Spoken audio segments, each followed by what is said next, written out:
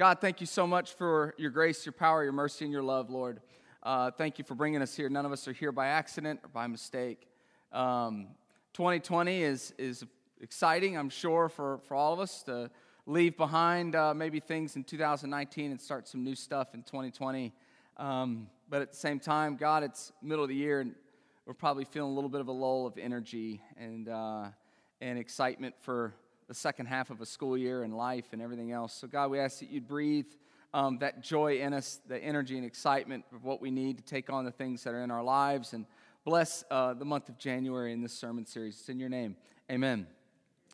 We are calling this series 2020 Vision. It's not even remotely original. It's not. So we just thought we'd go with it and sell out to it because it's 2020. So what we're going to look at is just some different moments of how Jesus dealt with people. And in this case, we're actually going to literally look at how he healed someone who didn't have 2020. The exact opposite of 2020. They were just flat out blind. And so Mark 8:22-26 is where we're going to spend our time this morning. You can check it out in your pew Bibles or follow along up on the screen. And this interaction between Jesus and this particular individual is fascinating and has implications to you this morning as well, and what Jesus is up to, not just 2,000 years ago in the life of this young person, but also in your lives here, gathered here, and as you look into 2020 as well. And so I'd invite you to open up the Bibles or go ahead and follow along if you'd like. It says here in verse 22, they came to Bethsaida, and some people brought a blind man and begged Jesus to touch him. Now, just stop. 2,000 years ago, there's stigma about being blind per se. That's different than what you would deal with in present-day culture. 2,000 years ago, matter of fact, in the book of John, there's another instance of a blind man, and the disciples asked Jesus, they're like, hey, is this guy blind because his parents sinned or he sinned? Which one is it? There's no third option. His parents messed up or he did. That's why he's blind. So just know, like there's another story where Jesus deals with the rich young ruler, okay? The guy's killing it. He's wealthy in business. He lives a moral life, goes up to Jesus. Even the disciples are like, wow, look at all the stuff this guy's got. And he's awesome at everything. And their assumption is you have stuff, you've been given a lot because obviously God likes you and you're doing it right. So the rich young ruler has bought into that too, a rich young man. So when he approaches Jesus and Jesus just kind of gives him a right to the face and he walks off all depressed, they're shocked because I thought stuff and blessings tangibly meant you're in right standing with God. Conversely, if you were blind, the assumption is you did something wrong or your parents did. So the fact that Jesus would even interact with kind of more or less this at least morally unclean perceived person, you gotta understand that that's already kind of like, wow, really? This person either messed up or their parents did. Verse 23 says, he took the blind man by the hand and led him outside the village. When he had spit on the man's eyes and put his hands on him, Jesus asked, do you see anything? Now, here's what we need to know is like just different ways that a person could lose their vision. Like, who in here is like 2020? Okay, who's 2020? Okay, so I'm 2020. I never wanted glasses, but as I became bald, I've kind of been like, dang, glasses would be kind of cool. Why? Because the only facial feature I have right now is my beard. Shaved it off, right? And now this is what I look like, okay? It's just a thumb with eyeballs and a mouth. That's it. This is my clone. There's 3 of us now, okay? That's it. And I'm like, dang, some glasses would set it off. It'd at least be a decoration, right? But I don't even have that going for me. So how do you lose sight, okay? Especially if you're a guy like me and you guys still have good eyes. I'm sure they're going to fade eventually. Not yet, all right? So how would you lose them? In a moment. Just a moment. All right? Sandlot. 1993 movie. James Earl Jones. Who's with me, okay? The kids finally talk to James Earl Jones. And what does he say? Man, when I played in the big leagues, I would lean over the plate and it would disappear practically. That's why I love to play baseball. And then a fastball caught me right here and out in an instant. I could see 100-mile-an-hour fastball, hit me here in the temple, I can't see. In a moment. That's one way to lose vision, right? Another one would be, what about just willful disobedience? So like I thought, like my parents would say, look, or teachers or anyone in your life, don't stare at the sun. Don't look up at the sun. Bad idea. I actually had to finally Google this. I just learned it really will make you go blind. I thought it was just like a hang up that a parent has. No, it's really is a terrible idea, okay? And so if someone's like, listen, don't stare at the sun, don't stare, and you're just like, I'm going to go ahead and do it anyway because I like it, right? It's proven, scientifically proven, over time, you can do enough damage to your eyes, you can go blind just from staring at the sun. Terrible idea, you don't care, you do it anyway, right? What about just time and circumstance? Some of you are working glasses right now. Some of you have got contacts in, right? And it's not that you didn't eat your carrots. You did it right. You've lived a healthy life. But time and circumstance has taken its toll on your body. And now your eyes don't work as well as they once did, and now you're wearing glasses. It's not anything you did, not anything you could have done. It's just the way that this thing works, okay? Right? When your brain is mush, okay, your body's awesome, okay? And now your brain is awesome and your body is mush, see? That's why you have to die and go to heaven when the brain is awesome and the body's awesome. That's the only time they're synced up, okay? Otherwise, that's the world you're living in. So now your mind is sharp, but now your body is failing you. Now next thing you know, you're wearing glasses just so you can kind of see, or you're playing the trombone kind of thing, right? So this is just how it happens, in a moment, right? Willful disobedience, time and circumstance, nothing you asked for, nothing you tried to do. Well, this is what happens in verse 24. He says, I looked up and said, I see people. They look like trees walking around. Stop for a second, right? Spiritually, you need to understand what's happening. Jesus is trying to speak about spiritual vision, what you can see. And if we're honest in this room, I bet you yourself or people in your life that you know and love maybe went from being able to see Jesus spiritually and they understood Jesus and they walked with him, but they may have been subject to one of these three, and maybe that's you. It's just a moment. One moment, this one loss, the devastation of it. You questioned everything from that point on. You could see so clearly. You were bought in. It was you and Jesus walking through everything in life. It didn't matter if you were looking for a parking spot, you're trying to file your taxes, you're going to work in the morning, whatever. You just got running dialogue all day, every day, and this one moment hits, and that quick, your world's flipped upside down. An instant. You got family members, maybe a friend, maybe someone in your life right now, and you've prayed, and you've prayed, and you've prayed, and you've prayed. You've got calluses on your knees for how often you have knelt down beside your bed asking God to just do a work in this person's life. And no matter how often you tell them that staring at the sun is a bad idea, they just don't seem to care.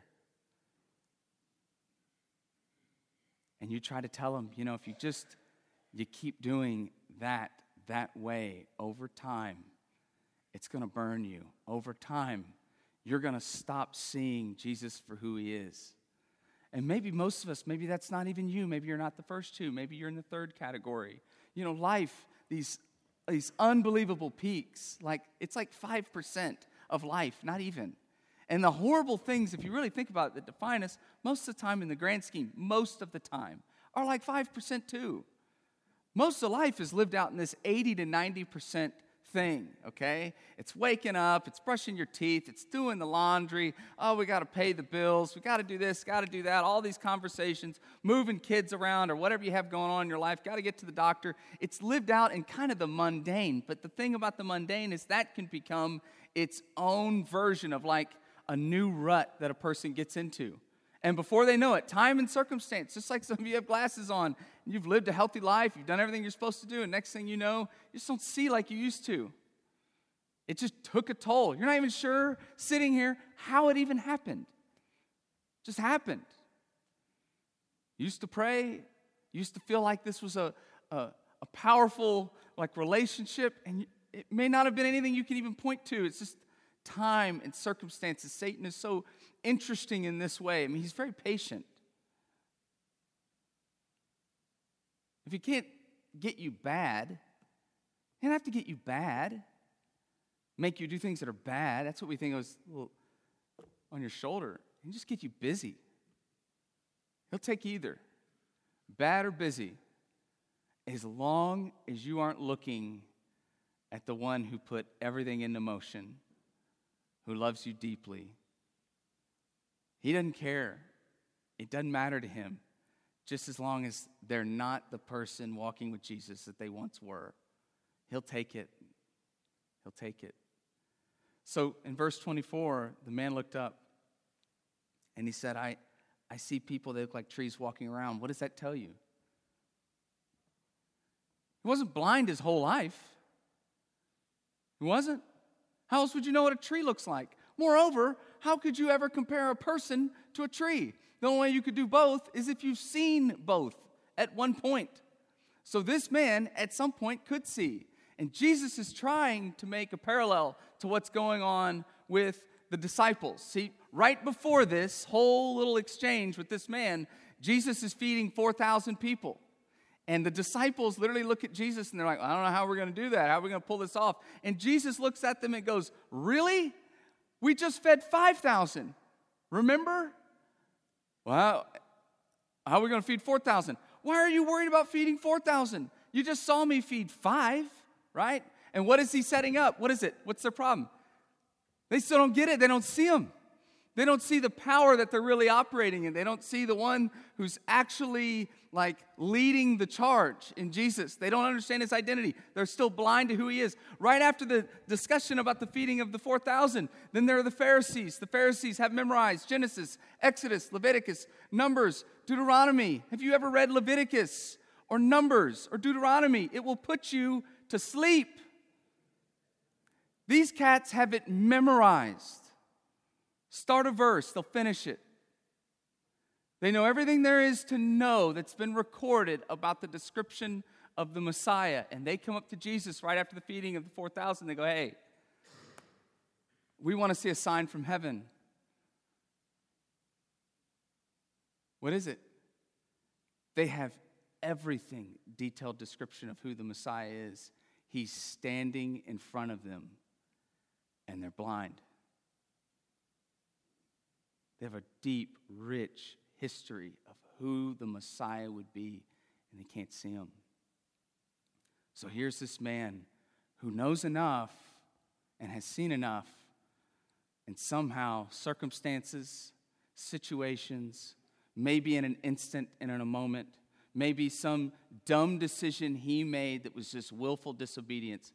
Actually, what's beautiful here is that doesn't even matter to Jesus. And I hope you catch that in this room. Jesus never goes, well, let's talk about how you lost your vision. Remember that time, spring break, 1998? He doesn't do that. Notice that? He doesn't care. You know who cares about dumb stuff like that? You. You're the one that has the ranking system for when was I more of a moron than not, and when am I unworthy of his love and his grace or not. He doesn't care. Sick is sick to him. Broken is broken to him. In need of a physician is in need of a physician, period.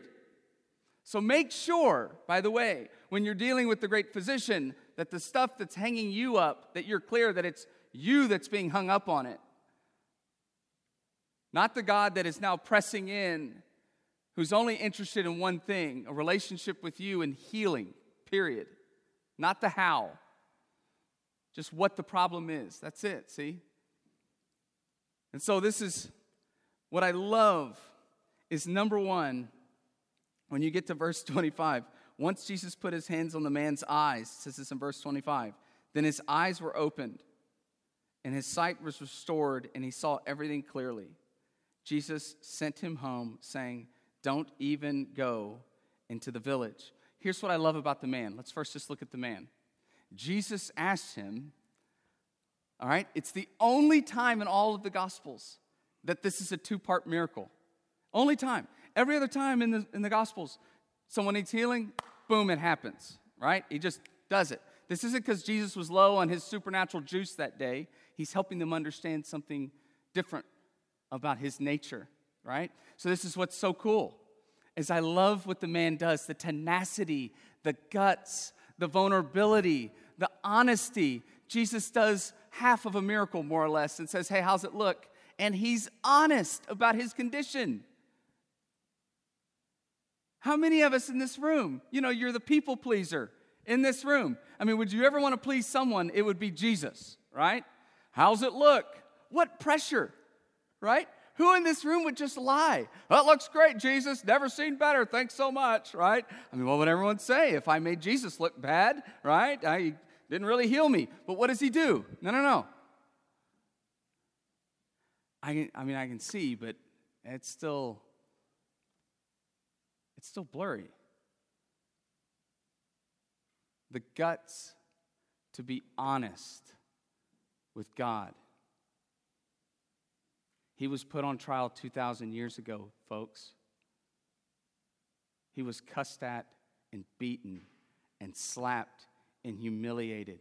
I promise you, he can deal with your anger, your pride, your indignation, your frustration, your unanswered questions. He did pretty good under trial 2,000 years ago. He can take all of it. But if you take a page out of this man's book, I hope you do, you don't feel like you're seeing like you used to. You feel like at some point you've gone blind and maybe some things are starting to kind of pick up in your spiritual life, but it's still not what you had hoped, not what you wished. Are you honest with the great physician honest with Jesus about the nature of your condition? Are you willing to just hit him with it and trust that he loves you so much that he can take it? Because he can. And this man is just so beautifully honest. And right after this story, what this goes into, which is so cool, is it says that they go to Caesarea Philippi. Now, it was originally just called Caesarea, but they changed it. Philip changed it to Caesarea Philippi. Why? He wanted to make sure everyone knew it's his town, okay? Now, this is Vegas on steroids, Caesarea of Philippi. It is pagan on top of pagan craziness. And Jesus takes the crew after this moment into that city. And it's in that context that he asks them, hey, who does everyone say I am? And I love that he asks that question, because that's sometimes the way that we try to find out what that person really, that individual thinks about us. You ever done that? Well, what's everyone else think about such and such? And that's usually when a person will tell you the truth. Why? Because they don't feel like they're answering for themselves. So who's everyone say I am? And they have all of these ideas of who Jesus might be, but then Jesus finally turns the screws in the context of this pagan culture to ask the question that he really, really wants to know, and that is, hey guys, who do you say I am? In a culture surrounded by little gods, in a culture surrounded by all of this pressure to dictate your life and your purpose and your meaning and what you should think and how you should parent and how you should engage with your spouse and how you should feel about your neighbor and how you should think about the political climate that we're in and what you should think about what's happening on the other side of the world and how you think this is new. It's not new. It's a 2,000-year-old song, just new verses. That's it. And he's asking who ultimately is at the very top that informs every aspect of your life. Who do you say I am? Am I one of many in competition? Or am I it? That's what he asks them. I want to leave you with the final aspect of what I think is so cool about Jesus in this moment. the man would look at Jesus and say, I don't see as clearly as I hoped. And Jesus comes back and clears up the man's vision 100%. What he's helping the disciples understand right there in that moment is you guys still can't see me, but let me just let you in on my character. Let me let you in on what I'm about and my passion. See, I'll introduce you to myself over and over and over again. I will reach inside your mind and inside your heart and inside your head over and over and over again. And even if you could see at one time and you became blind and you feel like this thing is happening in your life, but it's still not what you had hoped in your relationship to me, I will one more time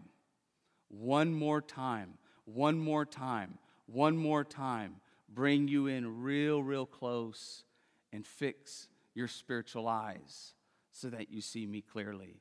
If I could encourage you to do anything in 2020, it's just to be completely honest with the physician. And what we see in this story with Mark is Jesus will gladly oblige the children that he so deeply loves that are gathered here in this room. It is a message of grace that he wouldn't just do a physical healing, but that he would actually reach inside the mind, the heart, the body, and the soul of people who have wavered from being able to see to losing their sight to kind of being able to see. See, that's the ongoing ministry of Jesus in your life. So wherever you're at this morning, whether you feel like you're completely blind, where you feel like you're just kind of hazy in things, or you've never seen better, just know that no matter how it goes, no matter what you're dealing with, no matter what is the situation or the circumstance, no matter what is the event, no matter what has happened, you can ask him and he will love you. He'll restore your vision. He'll give it to you back.